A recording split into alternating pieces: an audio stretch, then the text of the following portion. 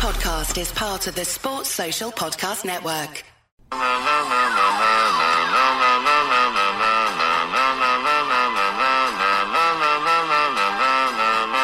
Welcome to the Roads End podcast. Today I'm joined by Joe from Albion Obsessed.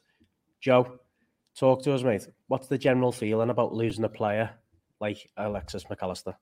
I think we've sort of been expecting it for a long time, especially since winning the World Cup. I think even most Brighton fans would say that a player comes back to Brighton after winning a World Cup. It's a bit of a weird one as well, because obviously the World Cup was in the winter. You would expect them to win the World Cup and then go in the summer transfer window, but it was important for us to keep him in January and achieve our goal. But I think everyone was expecting that this window would be the window that we would lose him. And he's done it in the best way possible. So I have nothing but respect for him. We've had a lot of bad outgoings in the last season, really. Obviously started with Cucurella, ended with Leandro Trossard, and obviously Graham Potter in the middle of that. So it's actually quite refreshing to have a player leaving with our utmost respect. He's stayed with us. He's achieved that goal of getting us into Europe for the first time. So to be honest, there's no bad feelings from me here. That's really good news. Obviously, you spoke about the Cucurella. That was a disaster, wasn't it, from start to finish. In terms of Alexis, then, so the fee's obviously a big talking point. And I'll be honest with you, I look at it and think we have a steal on our hands at £35 million. He was touted at 70, then 60, 55s, 40s, 35 now. How's it got to the point of 35 million? So I'm assuming that clause was there, or is this a case of we just need to get it done? I think there's a clause of, look, Alexis, we're not going to stand in your way. You've put Brighton and Hove Albion on the world map. We even had Lionel Messi commenting on our social media posts after the World Cup, which was mind-blowing in itself. And there's probably like a gentleman's agreement that, look, if a top six, I know obviously we finished in the top six, but if a quote-unquote big six club come in for you, we're not going to stand in your way because, of course, like, I'm not blinkered. I know that Liverpool is a bigger prospect of playing for Brighton and Hove Albion Football Club. You guys, you've won the Premier League, you've won the Champions League in the last 3-4 seasons. So I'm not going to sit here and say, oh, no, he should have stayed with us. We just got top six. Why can't we be a big six club? Because, of course, those ambitions, every single player has them. If you create an environment at a football club where you're going to have players come in and you're going to keep them to ransom, you're going to run down their contracts, just like we have with Basuma, just like we have with Leandro Trossard, you're going to create a really bad atmosphere. And that's not what Brighton and Hove Albion do. We've never really stood in the way of anyone. I know, obviously, with the Moises Caicedo situation in January, that's where we sort of put our foot down. But that's because we were trying to achieve what we achieved. So I think in the summer, it's a little bit of a, if you'd come in for him in January, absolutely £70 million or nothing. Now is a bit more like, okay, 35 up front, and then there's probably about £20 million worth of add-ons on there as well, is what I'm seeing reported. Of course, there's so many different reports, you don't know who to believe. I know. So it's just a case of seeing what happens. It's all undisclosed. So really, nobody actually knows. But we just have to go with what's been reported by Fabrizio and The Athletic, etc. Yeah, okay. So tell us a bit about him then. So obviously we've seen him in the World Cup, and I'll be honest, I've only seen him a few times before that. As much as I watch so much football, I'd never really thought he was going to be the next talent we bring in, I'll be honest. But he's always had quality. That's inevitable, and he's scored a couple of massive goals against our rivals, which is fantastic. That's already a good thing for him. What should we expect from Alexis in a Liverpool shirt? You expect a very honest player, a very hard-working player, not necessarily the player that people think you're getting in terms of adding the goals and the assists and all this spectacular stuff. Alexis likes to do all the nasty stuff and the nitty gritty stuff. So you'll see, you probably, when you look at him, expect him to be this flamboyant, Argentine footballer, but actually he's got a little bit of, I don't know how to put this, British arrogance about him, as if I'm stronger than you. You might be a foot taller than me, but I'm stronger than you, and I'm going to get that ball. So you're just going to have a really all-round, hard-working team player, and I know that's what Jurgen Klopp likes. Someone that's going to give everything from the first minute all the way to the end. And he also, I don't think he's someone that's going to moan if he's sat on the bench for a few games. He's just a very humble guy. And that's why, as I say, he's not leaving with any bad blood from Brighton Hove Albion fans, at least from my point of view, because he is just that kind of guy that's going to get his head down, work hard. If things aren't going well, he's going to be very honest. And you will see the best Alexis. I mean, this is a player that was a standout player in a World Cup final alongside Lionel Messi and Angel Di Maria.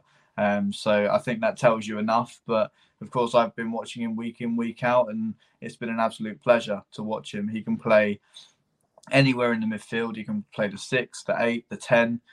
So anything Jurgen Klopp wants from him, he will give it 100%. It's fantastic news. I think we've been looking for that missing piece of the jigsaw, let's say, in our midfield, and people are touting Jude Bellingham at the price he was at. And if you look at this business we've pulled off here with Alexis, I feel like it's guaranteed us for the next 6 to 8 years, of a top quality player that's not even in his prime yet, and he's just won a World Cup. So yeah, it's brilliant news for us. Just while we're on Brighton, then obviously you've had an unbelievable season, a historic season. But I'd say nobody would have thought you'd be in the position you are once Potter left. With all respect, how highly do you rate De Zerbi? The guy it feels different. We've never had this feeling about a manager at our football club, and obviously you can say, yeah, that's only because it's gone well. But of course, we've only got that sample size to go off of, and he feels like he could be the next elite coach alongside Jurgen Klopp, alongside Pep Guardiola. He's got that aura about him. And the way the players talk about him as well, Adam Lallana, who you guys know very well, absolutely adores him. Like, there's been so many different interviews where Adam Lallana sat down and talked about the quality of Roberto De Zerbi and how the players look at him in team meetings, and how he guides them through tough times and doesn't let them forget certain things, and that mentality shift. I mean, there was a really bad moment in the season where we lost 5-1 to Everton, and we were thinking the wheels have come off. That it's all going to just fall to pieces. In the post-match interview, De Zerbi says, next week you'll see the real Brighton Hove Albion Football Club, and we beat Arsenal 3-0. That's the difference. There's the difference, because if that 5-1 loss is under Graham Potter, we probably go on a 6-game losing run. But under De Zerbi, it's that quick change of mentality, and I always dub him as the mentality king, because the shifts we've seen, obviously losing at Wembley, you think, oh, that's going to be the moment that drops us. Losing on penalty shootouts to Charlton in the Carabao Cup, how is that going to make De Zerbi react? Are the players going to not sort of follow him? And then after that, we score, I think, 17 goals in 5 games. We're so excited about what De Zerbi can bring to us. Of course, next season is going to be a huge, huge task for us. 4 competitions. It looks like Tony Bloom is getting set for a really big transfer window, which is very exciting. And we've already got João Pedro coming for £30 million. Of course, we're getting James Milner from you guys on a free, and what's his name? Dahoud from Dortmund as well, who looks at a great talent from what I've seen of him. I haven't seen much, but looks to be that sort of, with Alexis, he does so many different jobs. So we need like three or four players to come in and replace the jobs that he was doing. So it looks like we're doing that smartly. And the thing about Brighton is, whoever we lose, somehow we always pull something out of the bag. And I don't know how our owners do it. I don't know where they've got these scouts from. But whoever they are, I hope they continue to do the job they're doing, because we always bounce back. I was going to ask you that. How do Brighton keep, let's say, a conveyor belt of players that just seem to just replace the next one? The next one outgoing, somebody else is already there. It's like, how much did you sign, Alexis, from Boca Juniors? That was to mean buttons compared to what you're selling them, let's be honest. I mean, for the first part of your question about the scouting part, there was a really interesting interview with Paul Barber, and he said that when Brighton Hove Albion got promoted, we had 4 or 5 scouts worldwide. Now we've got over 250. Wow. There's the difference. We're looking in every single corner of the earth, and they're doing it on some kind of algorithm, data-based scouting, which is, next level, and a lot of other clubs are adopting that now. And that's how we're getting these Moises Caicedos, these Julio Encisos come through, and they're taking the Premier League by storm. And even we're like, where are these coming from? Like Facundo Bonanote's come in, and he looks pretty decent. There's Yasin Ayari. There's so many different players I could sit here and list off. Karu Matoma, who knew that he was going to come back from loan and rip the Premier League to shreds? Like, I think every single right back, maybe except for Aaron Wan-Bissaka, has sort of feared coming up against him. Even when we played Man United after Wembley, Karu Matoma was like, right, you got the better of me at Wembley. I'm going to get the better of you here. And, he had a storming game. And, we've got players to come like Kasper Kozlowski, Simon Adingra. There's so many different players that people haven't even heard of yet. But next season in the Premier League, rest assured, you'll know their names. And in Europe.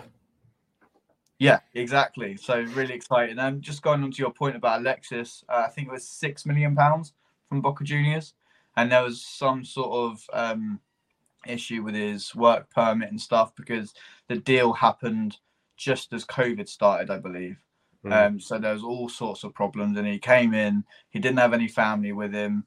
So he had a little bit of a rough start to life at the Albion. But then he scored his first goal against Crystal Palace in the last minute. So that is the best way to introduce yourself to a Brighton fan, of scoring in the last minute against their bitter rivals. And, from there, he's played, as I said, so many different roles. He's even played out wide for us under Graham Potter. So as I said at the top of the show, here's a guy that whatever position you put him in, he's going to give everything. I love that. So just want to touch on James Milner before we finish. What he's done at our football club, I don't think anybody would have expected. And still to this day, until he's left, the same thing. What's the genuine feeling from Brighton fans on what they're signing with Milner? Because obviously we know his age, but again, that means absolutely nothing with him. He's just an absolute freak of a man. It's exciting because, we brought in Adam Lallana, and I know he was a lot younger, or is still a lot younger than James Milner. Well, I say a little bit younger. And it's so important for us to have those experienced heads in the dressing room. We've got Danny Welbeck as well, who's done everything, won so much. So to have James, any Brighton fan that doesn't agree with us signing James Milner really need to have a look at themselves, because, as you say, what he's done at Liverpool, what he still continues to do, still puts in a shift, left back, right back, centre midfield, wherever you need him, can score a penalty with ease. And that's what we need after losing Alexis, because we haven't got a penalty taker now. So thanks for that. But, I'm excited because, every time I've watched James Milner, just an example professional. How many games has he played in the Premier League? I mean, that is just ridiculous. A lot.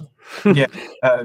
He's probably on course to be looking at Gareth Barry's record, I'd imagine. Well, so what I'd like to give you on a touch on that one is, as well, what we see from him. And there was a video that came out when he announced he was leaving, and every single player looked emotional about it and knew what they were going to miss, because what he does on a pitch is example professional, as you've said.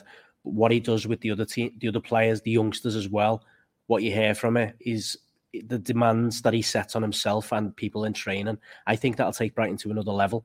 Yeah, exactly. And that's what we've had from Adam Lallana as well. It's that domino effect of what Jurgen Klopp does so well.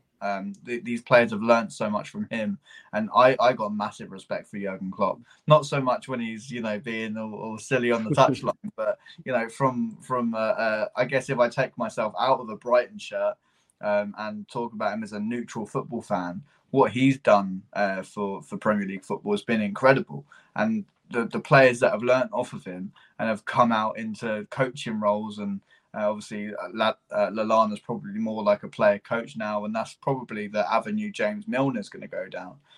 It's just really exciting to see how they can take what they've learnt from Jurgen Klopp and install that in another football club, and as you say, take them to that elite level. And with Roberto De Zerbi, sky's the limit. We saw what West Ham did yesterday. Why can't Brighton? I know that's the Europa Conference League, but why can't Brighton and Hove Albion go and win the Europa League? Why not? Yeah. And if we come third in our group and we get relegated to the Europa Conference League, why can't we win the Europa Conference League? We beat that West Ham side 4-0 and 2-0 this season. So that there goes to prove the quality of the football that we're playing and the quality of the football club that we're supporting at the moment as well. So it's really exciting times, and I don't think Brighton fans should be so anxious that we're losing Alexis Mac Allister or we could possibly lose Moises Caicedo. I think with Caicedo, it's harder to replace him because the job he does, I think he's probably one of the best midfielders I've ever seen. I watch him week in, week out, and I can comfortably say in the Premier League, he is probably one of the best. A lot of people might laugh at me for saying that, but the boy's qualities are unreal, and he's played right back towards the end of the season as well and can do a shift there. And, so yes, it's nervy to be losing these huge players, but as I say, we always bounce back. We've always got that contingency plan in place. So very, very exciting times to be a Brighton fan. Good. That's a brilliant way to finish. And, I wish you nothing but the best next season, especially in Europe, more so, and obviously not against us. But yeah, thanks for coming on today, mate. I really appreciate your time. Again, good luck with next season, and I'm sure Brighton will be doing well. I don't feel like, although you'll lose these guys, like you said, the conveyor belt Brighton produce is just incredible. So keep up the good work. Top man, thank you. Thanks very much, mate. Cheers, bud.